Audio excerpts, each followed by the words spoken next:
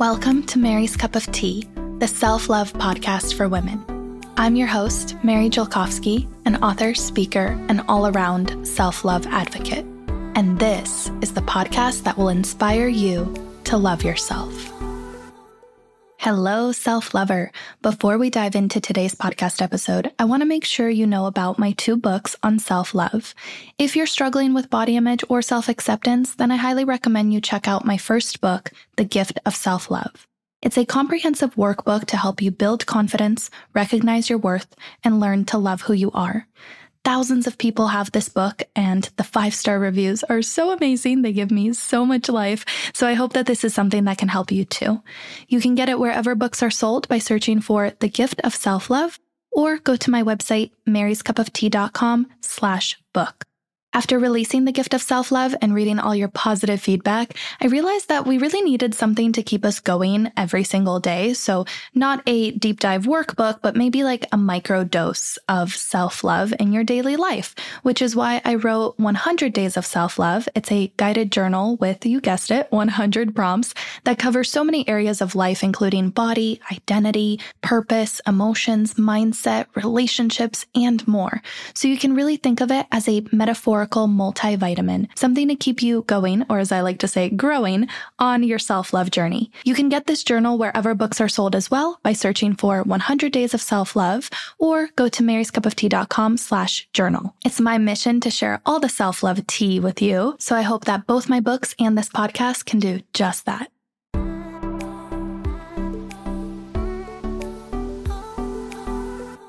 I had every intention of talking to Brittani Lancaster about dealing with body changes in eating disorder recovery. But then when we sat down and hit record, we started talking about online dating and what it was like dating, not just in recovery, but also as somebody with a large social media following, which is something we both chimed in on and could relate on. And then we proceeded to talk about just that life as a content creator, as an influencer, being in the public eye, being in our early to mid 20s and still figuring out life, work, and the possibilities for the future. I felt a little guilty when I got off this recording because I'm like, I wanted this to be very valuable for fellow eating disorder recovery warriors. But then I felt like talking to Brittani was just so easy and natural, and I did get a little bit selfish. I just wanted to keep talking to her about the things that have been present on my heart and mind lately. So with that being said, this conversation is really deep and interesting because of who Brittani is as a person, like just so kind and humble and down to earth and grounded. She is just the realest person I've ever met, especially as somebody with like almost 1 million followers. I just didn't even expect. I mean, I did expect because her videos are just as authentic and heartfelt as she is in real life, but even more so in this podcast episode. We really sat down and talked as like 2 friends or even colleagues, like 2 people who are just working in the same industry and trying to figure out our paths in life. So even though this conversation might not be relatable to everyone, and it's not like 3 tips for better body image, hopefully you'll get something from it just by hearing and feeling how down-to-earth and thoughtful Brittani Lancaster is. Hi, everyone. Welcome to another episode of the Mary's Cup of Tea podcast. Today, I am here with Brittani Lancaster, who you probably follow on Instagram and TikTok. If you don't, you must. She originally got famous for documenting her recovery journey and her really sweet and special what I eat in a day that won't make you feel like shit videos. Brittani, thank you so much for being here. By the way, those videos give me so much life. Oh my goodness. Well, thank you so much for having me. And I'm so happy you enjoy those. I am so excited to be here and I love your podcast. So it's always great to be able to come and talk about such special topics. And I love that you really focus on self-love. I feel like that's like so important, so really excited to be here. Also, I have to admit, I listened to your episode with you and your husband and it was so adorable. Love it. Oh my gosh. Wait, did you really listen to that? That means so much. Thank you. Oh, I listened to the whole thing. And also, I love how you guys talked about like real topics. Like, I'm in a relationship and like, obviously, I'm not married, but it's like you brought up a lot of really great points where I'm like, wow, people really need to like think all this through. It's so true. So, Yeah, there's a lot there that can often get lost in love.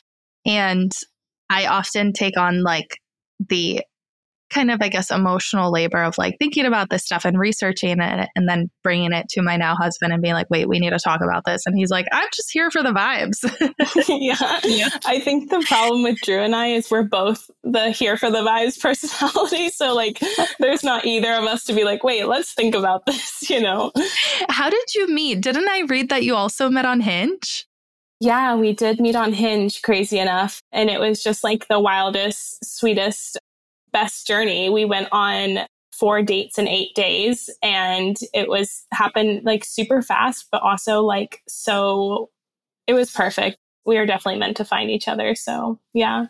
What made you start your Hinge profile? And like, were you online dating before? Was this an accident? Like, what was your thought process behind it?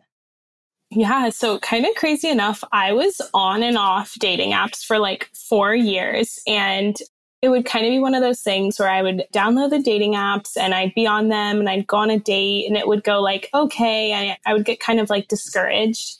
And then I'd delete all of them, you know? And then 2 months later, when I'm out with my friends, I'm like, oh, let's re-download the apps. And I think when it finally worked for me was when I just saw it as like another avenue of dating rather than like, this end all be all, like you will meet a person on here type thing. And I feel like that's when it really worked for me because I just went in with just the mindset of like, you're just sitting down and meeting a new human. And like, that's all really a date is. So Yeah. Yeah. And exactly, like social media is the avenue of like hopefully meeting up in person and not being like pen pals, you know? So it's kind of the same vibe as like meeting somebody in a bar, just like a little bit more targeted.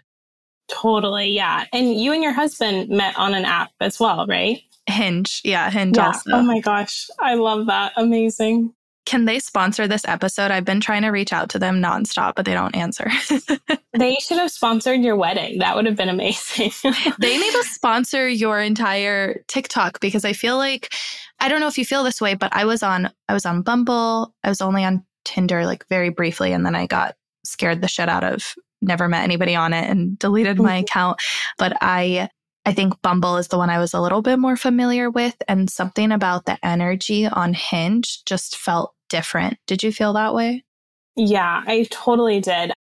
I always went into dating apps. It was always tricky for me because, of course, like I have a certain level of like physical attraction towards somebody, but like a really big part for me is like who somebody is as a person. And that's so hard to tell on like, you know, on like Tinder or even like Bumble is a little bit harder, I feel like, than Hinge. Like Hinge really gives a lot of great tools to use to really like express your personality. And so I feel like that's why it worked best for me, honestly. Yeah, between like the prompts and the voice notes and the videos that they allow, like I feel like you get a better vibe of somebody before you even meet up. So can I ask you more questions about that?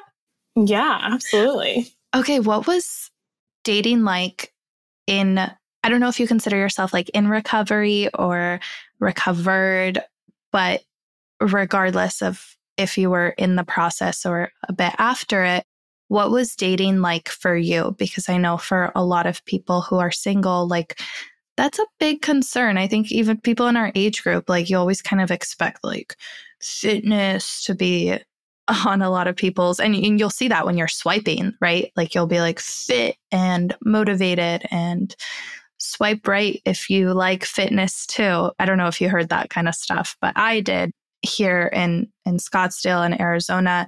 So I'm wondering if you had a similar experience and what dating was like for you. Yeah, I definitely did. There was so many different prompts, like how you were saying, of things that people were looking for.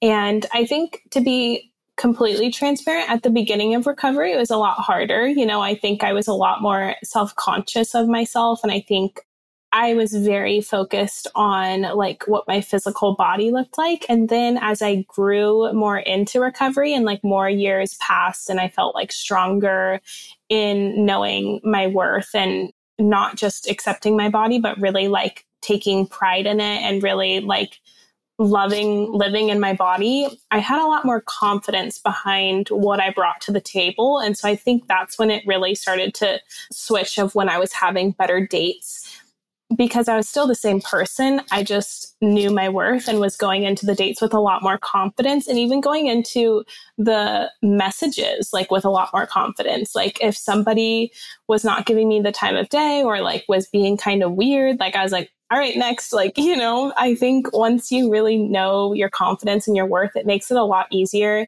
to say no so that you can say yes to the better things out there for you. So, Yeah. Were you open with Drew about your past struggles with food and body image, like from the get-go, or how did you transition into letting him in on that?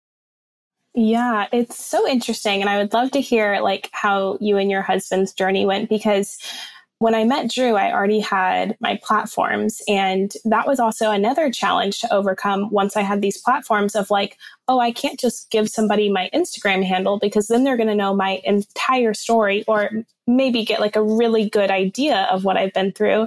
And we've never even met, you know? And so it kind of takes away that power of choosing when you want to tell your story to somebody when you go public or when they have your public handle. And so when I was dating, I would keep that like pretty secret. Like I remember when Drew first asked for my phone number and his full name is actually Andrew. And he was like, oh, you know, my name's like Andrew, or no, he said like, my name's Drew Seagren. And I was like, oh, haha, like my full name's Brittany, but I go by Britt. Like I didn't give him my last name because I didn't want him to find me on social media until I felt like I had the ability to tell him my story when I wanted to, or if I ever wanted to, because I didn't know how the first date was going to go.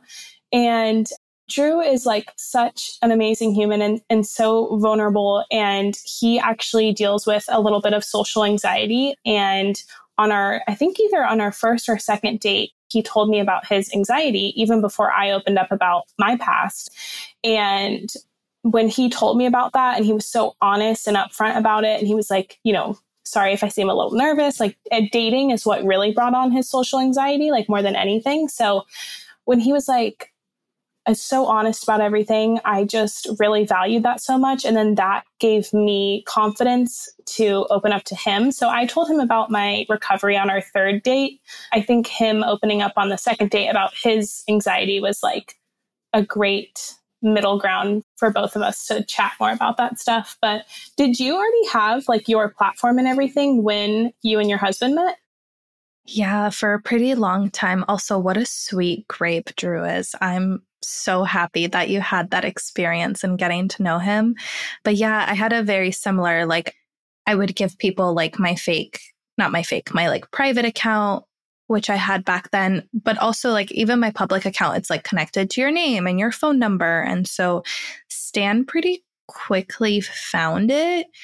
And I remember the freak out moment that I had. It was like a good and, scary freak out moment was after our like maybe third date. I get a notification in my email that somebody bought my ebook. And at the time, that ebook, which is now like my physical book, The Gift of Self-Love. But at the time, there was a lot of people who were buying it. So I don't like open every single notification, but for some reason, I decided to open this one. So I wouldn't even have known that it was him who bought my ebook if I wouldn't have like clicked on that notification.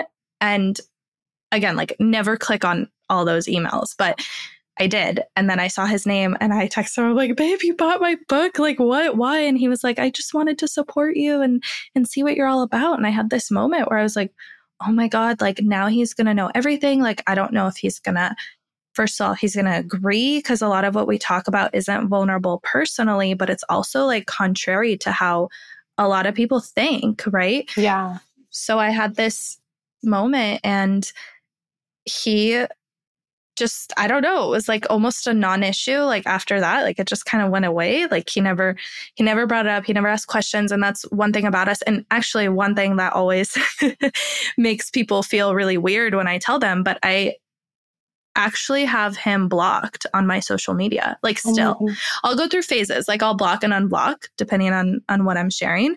And people are like, why would you have him blocked on your social media? Well, because similar to you, like I want to choose when I tell him this detail, or I want to choose when he sees it. I don't want him to be like scrolling mid-work day and then see that I posted something about my past and then get like off guard about it and ask me about it later. Like I always show him my stories every day at the end of the night. I always show him everything I post. Oh, that's so cute.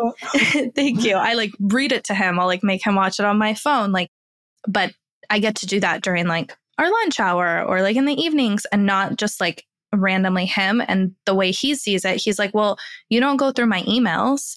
And for you, social media is like a very vulnerable. I think now like that we're married and we've gotten to know each other a lot, like it's not as much so. But in the beginning, the first like 2-3 years, 100% I had him blocked all the time, just so I could choose when to reveal certain information. Yeah, that makes a lot of sense. I feel like that's just a form of setting a boundary, you know, and it made me think of kind of funny. I know this is Mary's cup of tea, but I can spill some tea. Actually, I've never told this online, but funny enough, you know, I told Drew about my eating disorder recovery on our third date. And that is also when I told him, like, and I share this online and I'm a creator. Like I gave him the whole spiel on the third date. And about a month and a half or 2 months later, we were out with all of his friends. And one of his friends was like, oh yeah, like it was crazy when we found out like you were a creator, like after you guys went out the first time. And I was like, I was like, Drew, no, I told him on the third date. How would he know on the first date? And basically, because I go by Britt on so many like things. Obviously, my handle is Brittani Lancaster, but like even in my Instagram bio, you know how you can like choose your name? It says Britt, and like same thing on TikTok. Yeah. And so anyways, like there was some mutual followings. And so he just typed in Britt and initially found me, and he was out with his buddies when he did. And he like threw his phone. He's like, I'm not looking at it. Like, I don't want to know. I want her to tell me, you know, because once he saw like, oh, whoa, okay, there's more to this than just like following somebody and finding somebody on Instagram. So he never looked at it. Obviously, he like saw my profile, but then like he never like scrolled through everything. But all his friends did. They were like, well, we will. We'll go through it. And so, yeah. Wow. And so that was kind of the funny story. But he said that he did that because he still wanted, even though he knew in the back of his head, like that there was a platform behind it. He wanted to like hear the actual story from me first. And I really respected that. But then I was also like, why don't you tell me? So, and he said, he's like, I just didn't want to like ruin the moment. You were being so vulnerable and like opening up about it. And I didn't want to be like, actually, I found you like after our first date, you know, like. By the way, I already knew.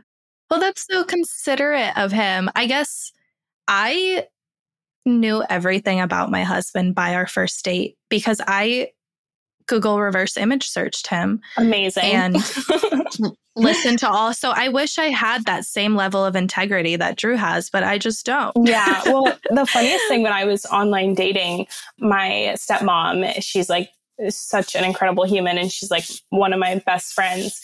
She really missed her calling not working for the FBI because she does an incredible research job. And anybody that I went on a date with, like I knew their mother's maiden name before like we went on a date. I would know like where they were born, if they've ever been arrested. Like she really missed her calling, like working for something like that. And so I never did that type of research, but my stepmom would always send me that stuff before dates. So I guess if anyone's listening. Did she do that research on Drew? Yes, she did. I actually, funny enough, Drew is a twin. And I knew that he was a twin before we went on a date. And so I had to like really be cautious. And also my biological mother and his mother have the same name. Like there were so many things that were like so many fun facts I knew about him that I had to be so careful to like not slip it out on the date and be like, oh, how's your sister Kelsey doing? You guys are twins, right? Like all these things that I already knew about him. So Yeah. No, those are a lot of fun facts. But I feel like also like it is a little bit different, like dating as a young single woman. Like I don't just write it off as like, we want all this information, but it is like a safety thing too. Oh, 100%. And I think that's why my stepmom, Deb, did it. Like that was the main purpose of it, was to make sure that it was like a decent human I was going out with and like going to see in person type thing. So you're on the money with that one, though. It's totally like something that we just have to consider, especially when we're online dating. So yeah, the fun facts are a bonus. Stan's profile picture on Hinge was like him on stage. So obviously that's like really intriguing. And I'm like, why is he speaking on stage? Like what's going on? And turns out it was like a startup pitch event. And I'm like, oh, you have this company. Well, I already looked it up and like downloaded your app. And I love that. I think he was, very open and receptive to it. But I think where I was saying like it became a non-issue is that and I think a lot of guys in general are like this, but he's not like sitting there trying to piece together the puzzle of my life. Like I know me and my friends would probably be doing that if the roles were flipped, and I don't know what that's about, but I feel like he was just really trusting, and I don't know, even till this day, like he doesn't ask me that many questions about like what I'm doing or why, because he knows like I will tell him, and that like the type of work that I do is different. And sometimes I actually get frustrated by the question of like, what did you do? Because I can't succinctly explain it. And at the beginning of our relationship, I don't know if you felt this way with Drew, but the way we work is kind of different. Certain things I have to do, creating content or like laying on the couch, answering comments and DMs, that doesn't necessarily look productive. So I often felt like a little ashamed of that because my work is different. And same with like talking to friends and family and like them kind of knowing, but not really understanding. Like that was definitely something for me to overcome mentally, though he's never, ever made me feel less than for that. Totally. Yeah. I mean, I think it's definitely, it's just a different sector that you can work in. And I feel like something that Drew has learned a lot about was just like the time and energy that goes into creating content. Like it's very interesting sometimes, since I do have like a day job, a lot of my editing is done like after 5 p.m. And so thank goodness Drew loves sports. And so if there's like a sporting game on, he'll turn on sports while I'm editing a TikTok. And sometimes I'm editing for 2 hours, and I'm sure that with like any TikTok or Instagram stories, or it's amazing. Like even when you do like Ask Me Anything Instagram stories, those seem so simple and they take hours to like really give thoughtful responses on. So I think what Drew had to kind of learn for just kind of what we do of more of the creator space is like there's been times where I haven't been able to go out like for a social event because I needed to submit a content deadline by a certain time, or like we couldn't do something after work because I needed to like answer social media emails or whatever it may be. I will say the one good thing is I think nowadays like there's just so many different ways to make a living that I think people are getting more understanding of that. Do you feel like now Stan kind of knows exactly what you do for work and like understands if you're on your phone, like that is like your work? Yeah. Even from day one, he's always taken me very, very seriously. I think it was more in my head. And also we have an age gap. So like, I know people our age are like, that's, so cool. And like, you do you. There are so many ways to make money. And yeah, a lot of that was just for me to overcome. And he's always just really respectful. And he's like, do what you have to do. And, sometimes it's like opening PR packages, right? And you're like, wait, I want to film this. I want to tag this. And a lot of that work can be very interruptive. So I'm wondering, like, how do you handle that with your relationship? I know you mentioned he watches sports, you edit your TikToks, but like, how do you do that in real time content when he's around, or not just him, maybe like your friends, family? Yeah. For me, what I noticed was best in our relationship was when I first started, once Drew knew about my social media and everything, that was a conversation we had of if he even wanted to be included in the social media, because Drew is the type of guy, like, I think he last posted on Instagram maybe 2 years ago. Like, he is totally the dude who like posts a picture once every 3 years and is like, living life, like that's his caption or something, like, I'm alive. Yeah. So that was, I think, a really important conversation for us to have of not only like how comfortable are you being on social media a lot, because as creators, we post almost every day, if not every day. And then also like, I wanted to be transparent about like, there's a lot of really great things on social media, but like we could get backlash on our relationship, or you just never know the comments that you're going to get. And so I just wanted to make sure he was like fully ready for that, if that is something that he was open to. And I wanted to be respectful if that wasn't something that he wanted, if he wanted our relationship to be more just, in real life. But basically his response was, he was like, I'm so happy to be with you. Like, I would love to be on your social media, like if that's what you want.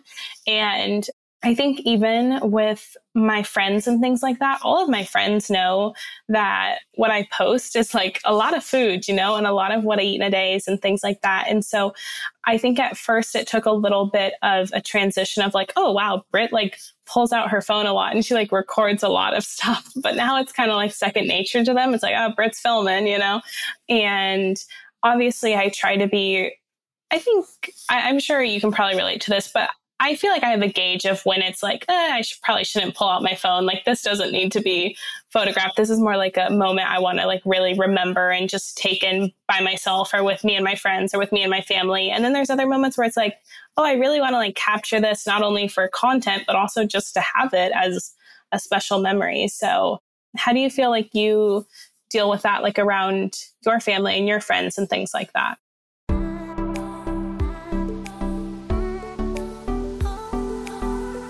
On that note, I'm going to take a dramatic sip of tea.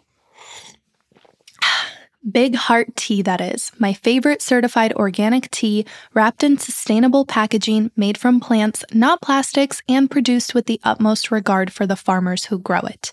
If you've been here for a while, you know that tea has been a big part of my self-love journey. I just find it so warm and soothing and grounding. It doesn't matter what day I'm having, a cup of tea always makes it better. And I love Big Heart Tea because their company is female-founded and mission-driven. Their Farmers Collection is a growing line of intentionally sourced, direct trade teas, which you can really taste with every sip. I'm currently drinking their signature Cup of Sunshine because spring is here. It's an herbal blend, which is great for the afternoons when you don't want caffeine, or maybe you can't have caffeine because it will give you anxiety and a borderline heart attack if you're anything like me. So stock up on your own tea by going to bighearttea.com and use code MARY20 for a discount at checkout. Again, that's bighearttea.com and use code MARY20. Now back to the show.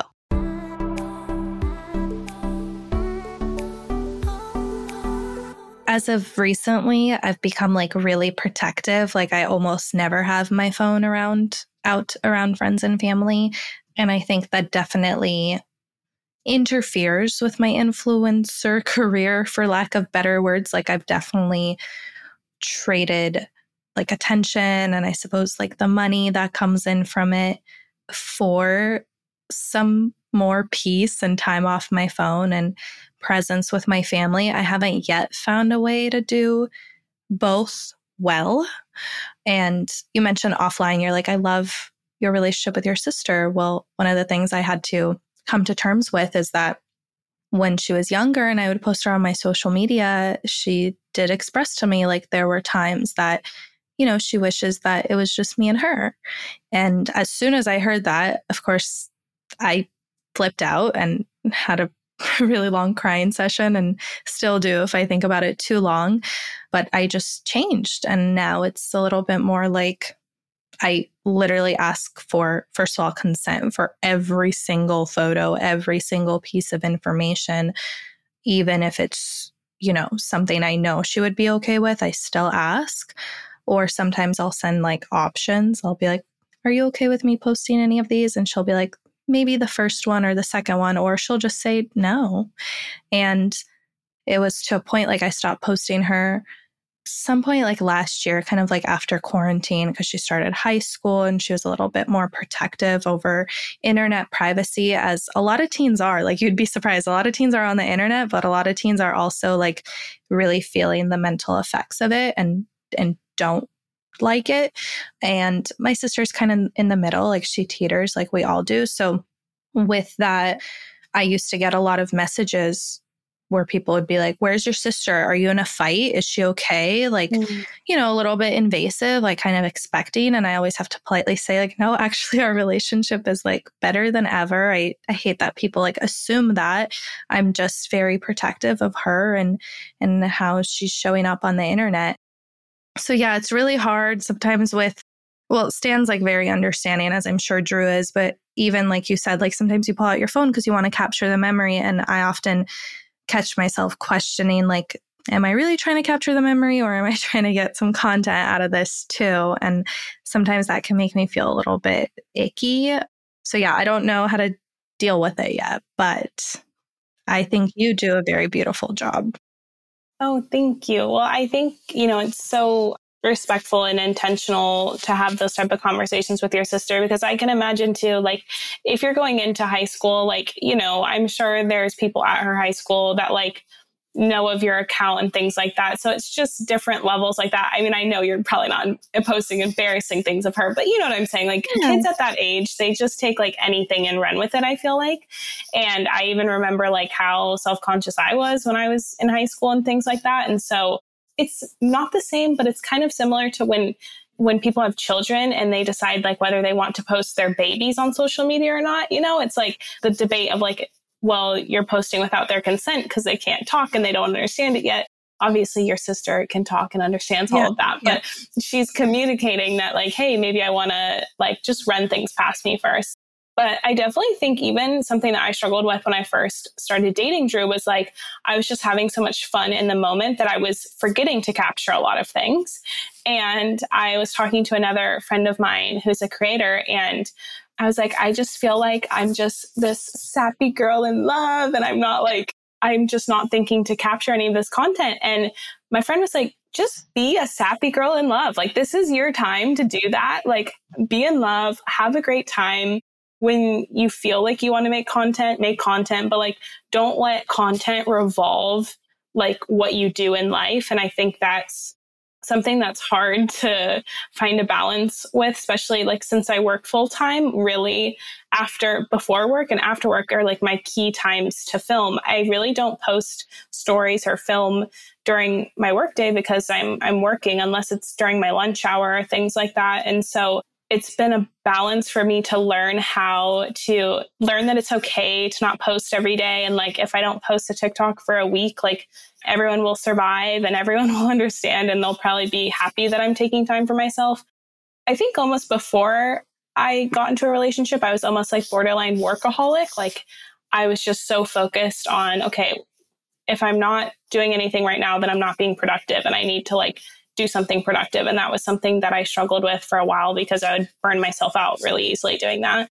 And I think being in a relationship has actually taught me to like take a step back and figure out what's important to me and then like prioritize those things. So yeah, because you're essentially working 2 full-time jobs, albeit one's a little bit more flexible maybe, but still that's a lot. That's 2 full-time jobs and a relationship. I mean, exactly like you, when I was single, I was borderline workaholic, if not workaholic, and probably a bit more like successful on paper than now when I spend my evenings, taking walks and like watching movies with my husband. Totally. And I also think like your followers probably like that's a part of life that I love seeing on creators. It's like seeing just their real life. Or there was even a creator that I follow that when she had her first child, like she was really off of social media for like 3 months. Like here and there she would pop in, but she was really off for 3 months. And it was like, she just needed time to like be a human. And like she was becoming a mom and like she had a lot going on in her like everyday life. And I respected that so much that she was like, a decent sized follower. And she was like, nope, I need to be offline during this. So I respect that a lot for sure. Yeah, me too. And I have very strong opinions about probably not showing my future child's face on the internet until they're old enough to not only verbally consent, but also understand the consequences of what they're consenting to and the permanence of it. But I'm wondering if I just really want to know, but like, why do you still have your day job? I'm just going to go for it. Yeah. It's funny that you say that because I think a lot of people ask me that more than you would think. And I think the main reason I think that I still have my day job is because I love the company that I work for, like to be completely honest, and I love the mission behind it. I'm very type A. And I think like part of me truly, like if I'm being fully honest, ask myself, well, like, I don't know how long social media will last. So I like to have like a backup career almost. Like I feel like that it's almost a safety net thing of mine.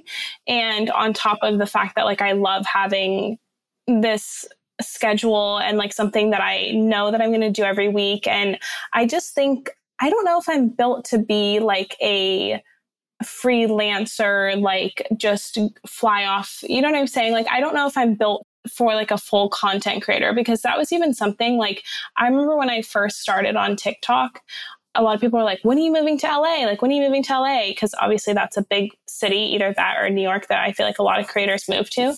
And I just felt in my soul, I was like, I don't think that's the place for me. Like, I don't think I would thrive in LA. Like, I think I would compare myself a lot to other creators. I think I'd be in my head a lot. I think I would be like, okay, well, what am I going to do tomorrow? You know? So I think part of having my full-time job, to be fully honest, is just to help keep me like sane. Like, I feel like it really does help keep me sane. And I like having that more traditional professional experience as well. And like the main reason is I just really love the company. And I also think, and maybe this is just something I need to think more about, but I thought about, you know, like, okay, if I ever did step away from my full-time job, maybe when I started the family or something like that, like what else would I want to do with my creator like ship? Because with you, like you have this amazing podcast and like you have like all these retreats that you do and like books and like there's so much more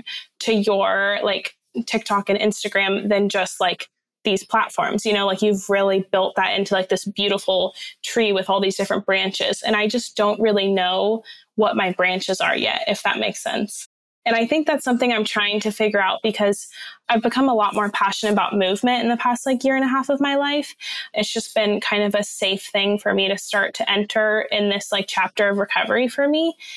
And it's something that I'm so passionate about, but I often ask myself, like, how could I make that a branch? Because it's such a touchy subject for people in recovery. And that's really like a lot of my community is people who are in eating disorder recovery or have body image issues or are, you know, just struggling with like self-love or self-confidence, things like that. So it's like it's a tricky line to walk of like, how do I incorporate this love of movement, but not trigger my community? So that must be really difficult. I got a sense because I hate how TikTok ranks like some bad comments up top, but I got a sense, I think I opened something, or maybe you address like a comment, you know, people pointing out your changing body or like questioning why you're running or like, and I've gotten my fair share of that too.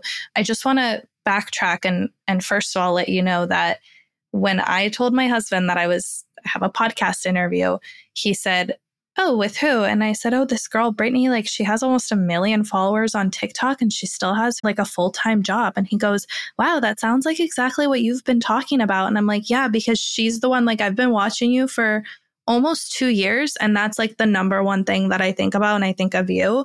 Maybe because I'm like past recovery, so I don't really follow you for that. I really do follow you for your lifestyle of like being a creator and, you know, still very, very grounded. And similar to you, like I'm not super into that like LA influencer pipeline. I know it wouldn't be good for me. And I don't want that. And I'm currently trying to figure out how to almost get myself out of this. And thank you for saying that about my branches.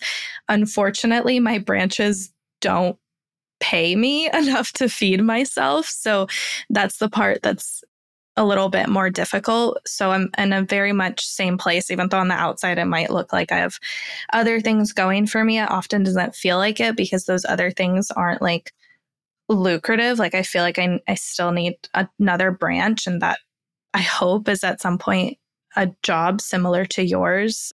So anyway, all that to say, like that must be really, really hard though, with your love for movement and your audience being in recovery. Do you ever feel like you're almost like holding yourself back because you're scared to trigger somebody? Oh, absolutely. Like so much. I used to never really feel worried about if my content would trigger somebody. And then once I grew into a smaller body, now like every post, I'm like, Drew, can you like look at this? And like, is there anything, obviously he's never even dealt with an eating disorder or something, but I'm like, is there anything just as like a first glance that you feel like somebody could take the wrong way? Or did I say something that somebody could twist my words? You know, it's so hard. And really, Mary, what it comes down to, I am the most people pleaser person you will ever meet in your entire life. Like, I hate disappointing people. It honestly fills my soul, and I don't like that it does that. But if I'm being completely honest, it does. Another thing of my personality is like, I don't like it when people don't like me. If I'm being fully honest, like it really bothers me. I'm like, what did I do that they don't like me or they find me annoying? Or for the longest time on TikTok, people thought my voice was annoying. And I'm like, what's wrong about my voice? Like, you know, I think about it a lot now. So it's something I'm trying to continuously work through. I think people pleaser has gotten a really negative connotation lately. I also think like the thing that drives you crazy about yourself is also like your biggest gift, like the fact that you're able to resonate with so many people and you're conscientious with the message that you put out there and just like really caring for like the humans behind the screens and not just like posting for clout. So I hope you know that too. But I think for me, it's not even as much as like, oh, why don't they like me? But I get this like unsettling anxiety of like, if somebody's like, I disagree with you, you're wrong, whatever. Like if I can understand it, then I like can make peace with it. But when you're saying like it's something like you can't just comprehend, like if it's like for no reason, I don't know, that's where I get like just like flat out anxious. I don't like the feeling of other people misunderstanding me. I'm sure it's related to like a very similar thing. Yeah, that makes sense a lot. How do you feel like you deal with like on social media and stuff, like when you do get different comments that have like different points of view than what you thought, or you don't really understand like where they're coming from or like why they thought it was, you know, triggering or whatever it may be? Like, how do you feel like is your way that you cope? Wow, you're really interviewing me on my own podcast. You're so good at this. Thank you. I can talk to you forever.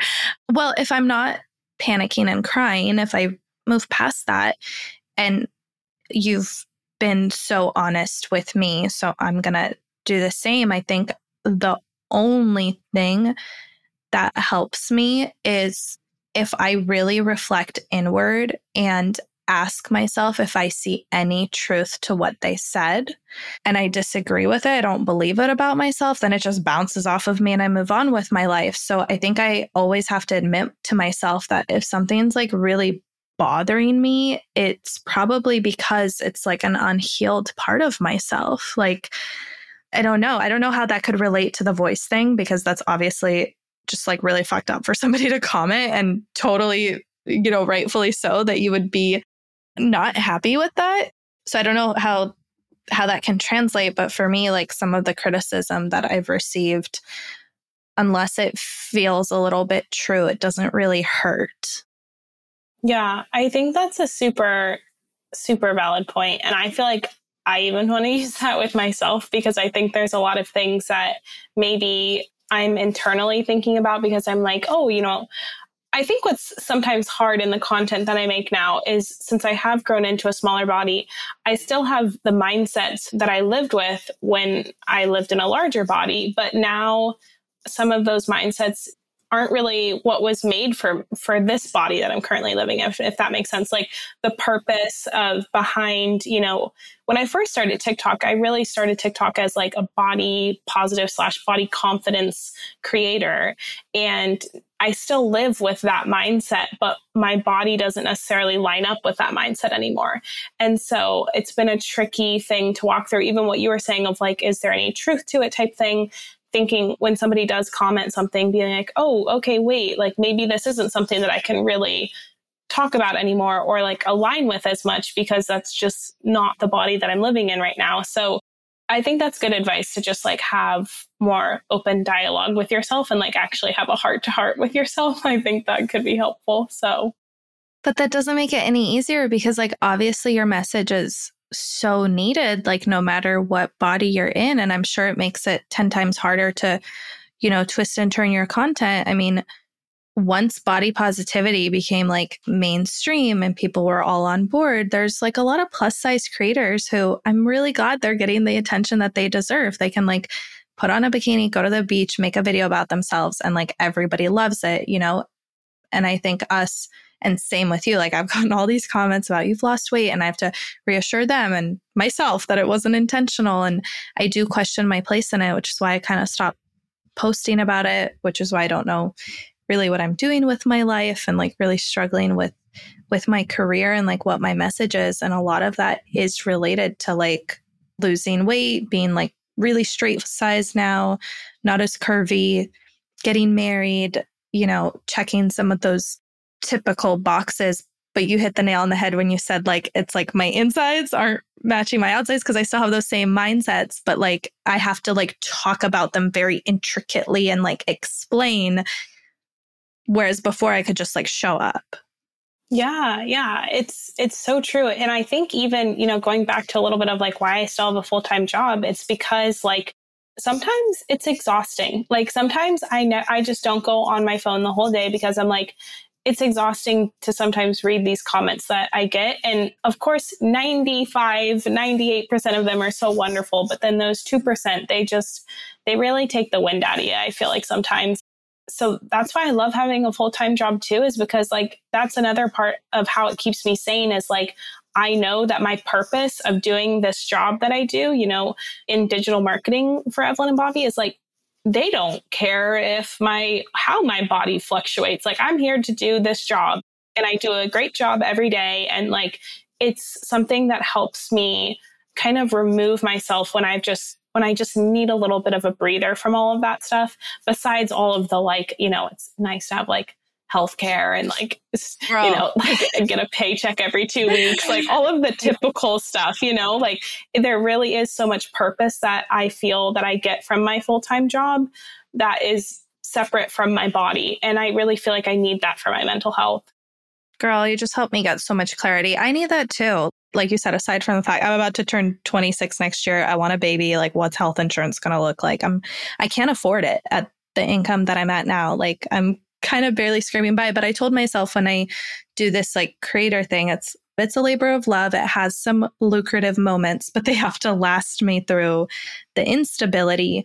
I always tell myself like, as long as I can make restaurant income, as long as I can make as much as I would be making at Trader Joe's, then I'll keep doing this, but I also don't know how long I can last with that because the stability is definitely something that I'm craving financially. And like you said, a company who doesn't care about your body, that is the downsides of capitalizing on your mental health. Because as soon as you start feeling better, like, what are you talking about? What are you about? And it's really been really hard for me, but I feel like you do it so beautifully. So why can you relate? Because like you do it so well.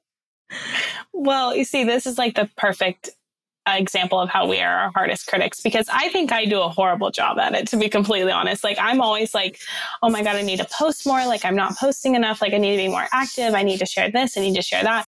Like the company that I work for, we are still a startup company, considered startup company. And we have like a little over 20 employees, and it's a female-led company. A lot of them are women. And it is so amazing to have like just like warrior women champions that are friends and that like really care about me. And my initial reasoning for getting a full-time job when I first started content creating was I blew up on TikTok my senior year of college. And so all 4 years of college, I was going to college because I wanted to land, the full-time job that I did. And then this creator thing happened and I was like, oh, okay, people do this as a living. Like, that's cool. But that was never a part of my plan. I didn't see that as my plan. And so I was 22 at the time and I was like, well, I really want to experience like that 9 to 5, sit at a desk, like career type of thing. And I'll just do social media as more of a passion. Then like, I didn't know how long that was going to last, but I'll have worked for Evelyn and Bobby for 3 years in September. And like, I'm still loving it. And I'm still feel like I'm managing both careers at the same time. And like you said, they are 2 full-time jobs. And I think funny enough, my dad, he just turned 65 like last week. And when I first started TikTok, I remember telling him like, Dad, like this could become something, like this could be something more than just me posting videos. And it's been so fascinating to see how his vision of like social media and content creating and all that stuff has evolved so much because he's like, Brittani puts so much effort and work into like everything she does, even if it's just a reel or one story or whatever it is. And so kind of like what we were talking about earlier, like it's almost like very satisfying when somebody who didn't understand social media and didn't understand how that could be a full-time job, once they get it, they're like, wow, like that's a lot of work. Like, I love that your dad has like come around to respect it because it's honestly, I know it's like this trend to like hate on influencers and be like, I can't believe they're making so much and they don't do anything. But like all of my creator friends will say the same thing, that it's like being people's friends, and you're a creator and you're a producer and you're a video maker and you're a writer, and then you have to do PR, and then sometimes you're like borderline people's therapists because of the like intensity of the topic or the questions that you get. And there's so many hats that you wear, and that constant role switching, like it's exhausting, not just like emotionally, but like I think anybody, even if you're working at a company, anybody running their own business or freelancing, like kind of understands it. But with influencing, you add the layer of being public. So now every weight loss, everything you do, every word you say, like it's hyper analyzed. And I feel like that's amplified on TikTok because of the power of the For You page, how a lot of people that consume your content don't even know you. I feel very protected in Instagram because I feel like at least those people know me, but sometimes I land on the wrong side of TikTok, like very suddenly. And I just feel just really like scared and uncomfortable. And I think if I was starting over now, like, and it was just TikTok, like Mary's Cup of Tea wouldn't exist. I wouldn't have the courage to keep going, because the only reason I was able to keep going and like enjoy it and still like love it and be in it is because of like all those people I have on Instagram. Like there are people that have just been DMing me over the years that my husband knows by first name. Like, oh, Susie sent me another message, or like, oh, I'm talking to so-and-so, or like a follower like sends me like a really sweet like Christmas gift. And he's like, who's it from? And it's like a name that like I've told him about before, like that's how close I've gotten to certain people. And I love that part of it. I just don't think I ever was made to be like public personally. Totally. Yeah. I mean, that makes sense.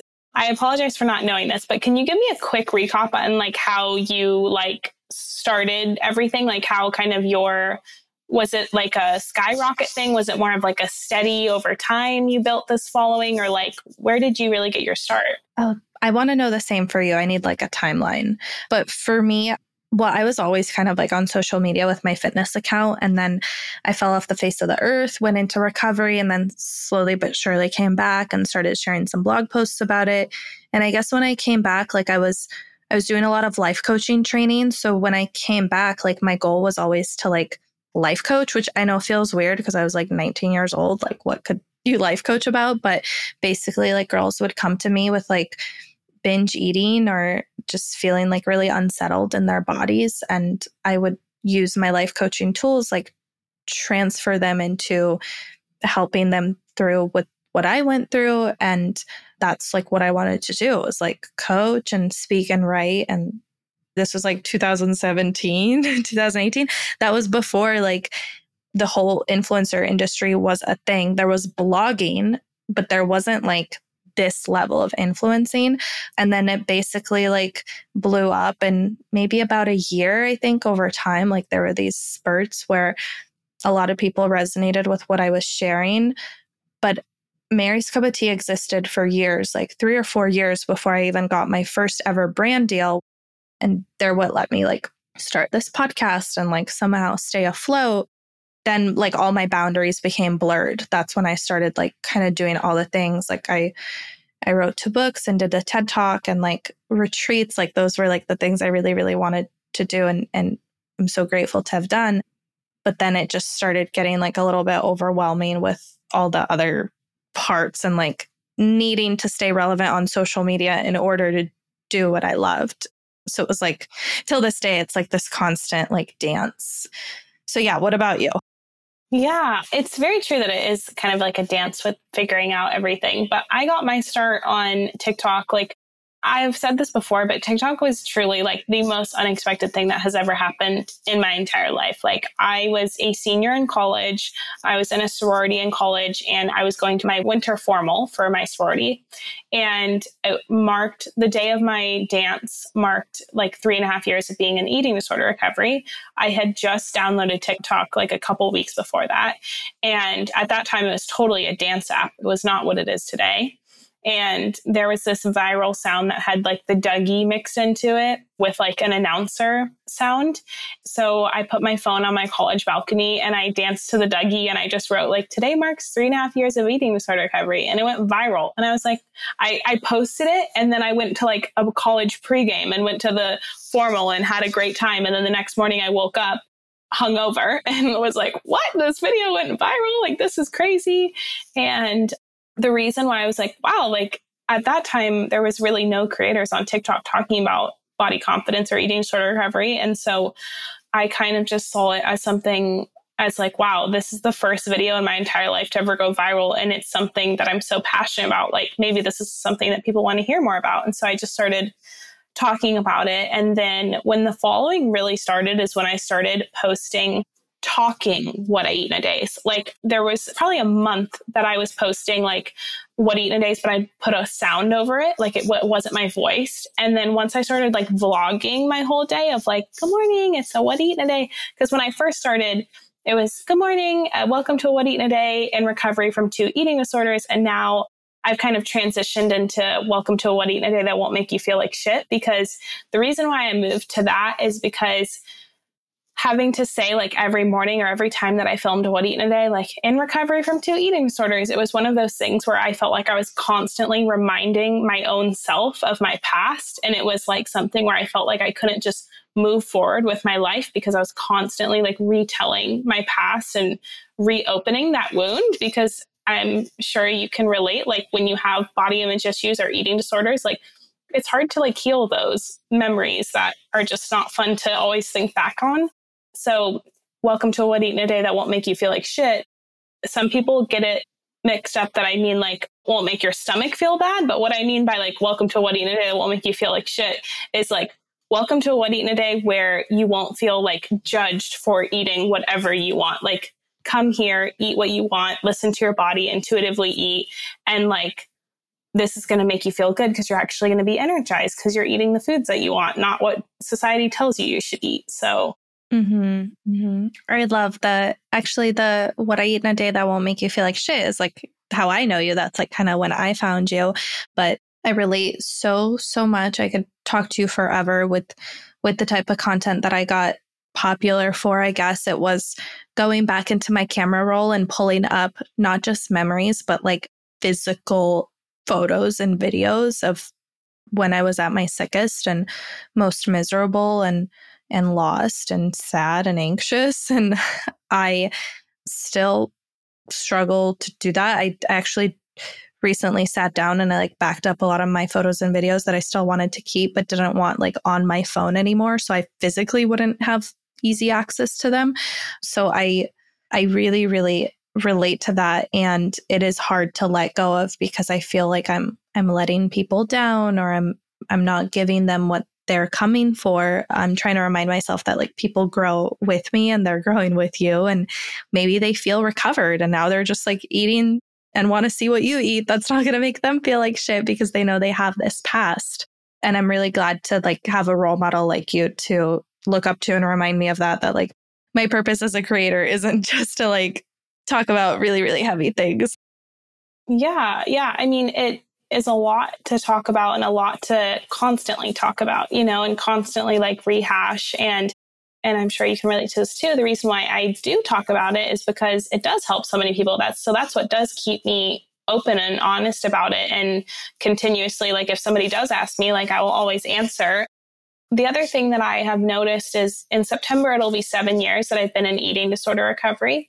And I think something I've noticed on social media is it's really important to talk about, the different chapters of recovery and how like the strength that I have in my recovery today is not the strength I had when I was 6 months into recovery or when I was 3 days into recovery. Also, my body doesn't look anything like, those chapters of recovery because a lot of my community is currently going through that. And so a lot of the questions I get is like, when will my hair come back? Because I had a lot of health effects from my eating disorders. Like half of my hair fell out. I was vitamin deficient. I had hormone imbalances. I was sent to the ER a couple times. Like there were a lot of health effects that really came from my eating disorders. And so I get a lot of comments because all my hair has finally grown back, but that took like 2.5 years for my body to do that. And when somebody's on like the first week of their recovery journey, they're like, why isn't my hair back? And I'm like, you have to let your body have time to heal, because if you don't give your body time to heal, like you just won't be able to see the growth and like the regrowth that it can really do, So there's a lot of, I think, beauty and transparency in talking about the different stages of recovery and like how that's different for every single person, Yeah. Yeah. And with questions like that, it's obviously hard to say. I try to not just write people off and be like, give it time and like not answer their questions. So I'll kind of resort to like, well, think about how long you've had an eating disorder and how long you've been in recovery. And like, you've probably had an eating disorder longer than you've been in recovery. So you have to give yourself that amount of time. And I would multiply it by 2 just to manage your own expectations, But again, that's like me taking a whack at a question that's like so heavy and individual that I honestly don't feel qualified enough to speak on. You know what I mean? Yeah, absolutely. I even think when I first started talking about these things, something that I constantly said, and I don't think I say this as much anymore online because I think a lot of my community knows, but like when I first started TikTok, like every other video, I'd be like, by the way, I'm not a health medical professional. Like I'm just sharing my story and my experience in hopes to help others. And it is so true. Sometimes we get really, really in-depth questions that really does need a health professional's perspective and education to be able to properly answer it. And you don't obviously ever like want to misguide anybody. So that's always my hesitation too. So that was even something that I constantly like tried to make sure everyone knew was like, I'm happy to share my story and what helped my body, but it might be completely different for what helps your body. And that's why I always say like, please get professional help if it's accessible to you. And if that's like a realistic thing, like, I think that's great. That's what helped me so much. I remember even when I did start TikTok, I was finishing up college. And for a second I thought, oh, should I like go get my master's right now and go become like an eating disorder therapist or an eating disorder counselor? Or like, I really started to have that back and forth with myself of like, wait, what do I want to do with my life? But then all throughout college, my major was advertising and my minor was business. And I was like, okay, my personal passion is talking about my past and body confidence and eating disorder recovery. But like my intellectual passion is advertising and is marketing and is like business. That's what I really find like intellectual passion in. And so I wanted to like make sure that I didn't change my intellectual passion just because I became a creator. And I think, again, going back to the full-time job, that's why I pursued that, because I wanted to make sure I was filling both passions. Don't mind me as I voraciously take notes because I think you just fixed my years-long identity crisis in one sentence. I love that. Please right away. I'm not even exaggerating because I just got off the phone with my best friend and I'm like, just been thinking a lot about like my majors in economics and like I geek out about econ and that's like what I do. What I feel like I try to find time to do as like my hobby, but the words personal passion and like intellectual passion, like intellectually, I do have elements where I'm like really interested in like mental health and like how the brain works. And like, I think it makes sense because the type of economics that I'm interested in is behavioral economics. So like it all kind of ties together. But my personal passion is like, I love podcasting. Like I love talking to people. Like I love writing. Like I'm not exaggerating when I say that I think you just made something click for me.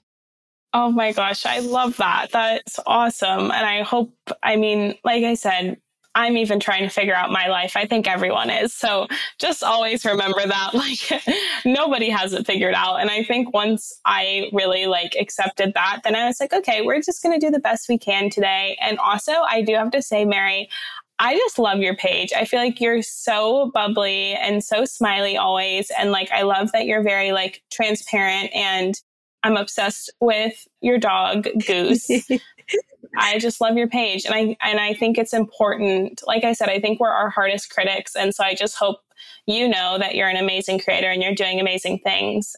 And so even if there are like other things that you want to explore in your life, like that's normal. There's going to be other things that I want to explore in my life too, but you're doing amazing and don't forget that. So I am so grateful, Brittani. Thank you so much. You're like one of the most like humble people I've ever met. I would say influencers, but like even in general, like people, like you're just so real. You're one of the people I follow that Stan knows by name. Oh, I love that. Because I like talk about you like we're friends. So if you find yourself in Arizona, let's do a double date and I'll do the same if I'm in Oregon. And I'm so grateful. Thank you for saying that, for sharing your wisdom and light and just for personally uplifting me. I'm eternally grateful. Yeah, thank you so much. It was such a pleasure to be on your podcast. One last thing before we farewell, my self-lovers. If you've been enjoying the Mary's Cup of Tea podcast, I would greatly appreciate it if you could leave a review on Apple or rate the show on Spotify. You can do this by searching for the show, Mary's Cup of Tea. Scroll all the way down on Apple Podcasts and you'll see stars where you can click one of the stars and leave a few kind words. It just means so much to me because I'm so behind the scenes when I'm podcasting, so I don't really get to see the impact of the show unless you leave a review. And on Spotify, there's just a button that says rate the show and it'll let you put however many stars you want. Your feedback helps the podcast grow, and as someone whose love language is words of affirmation, your kind words mean the world to me. Thank you so much for supporting the show and helping me spread the gift of self-love. I love you all so much, and I will talk to you in next week's episode.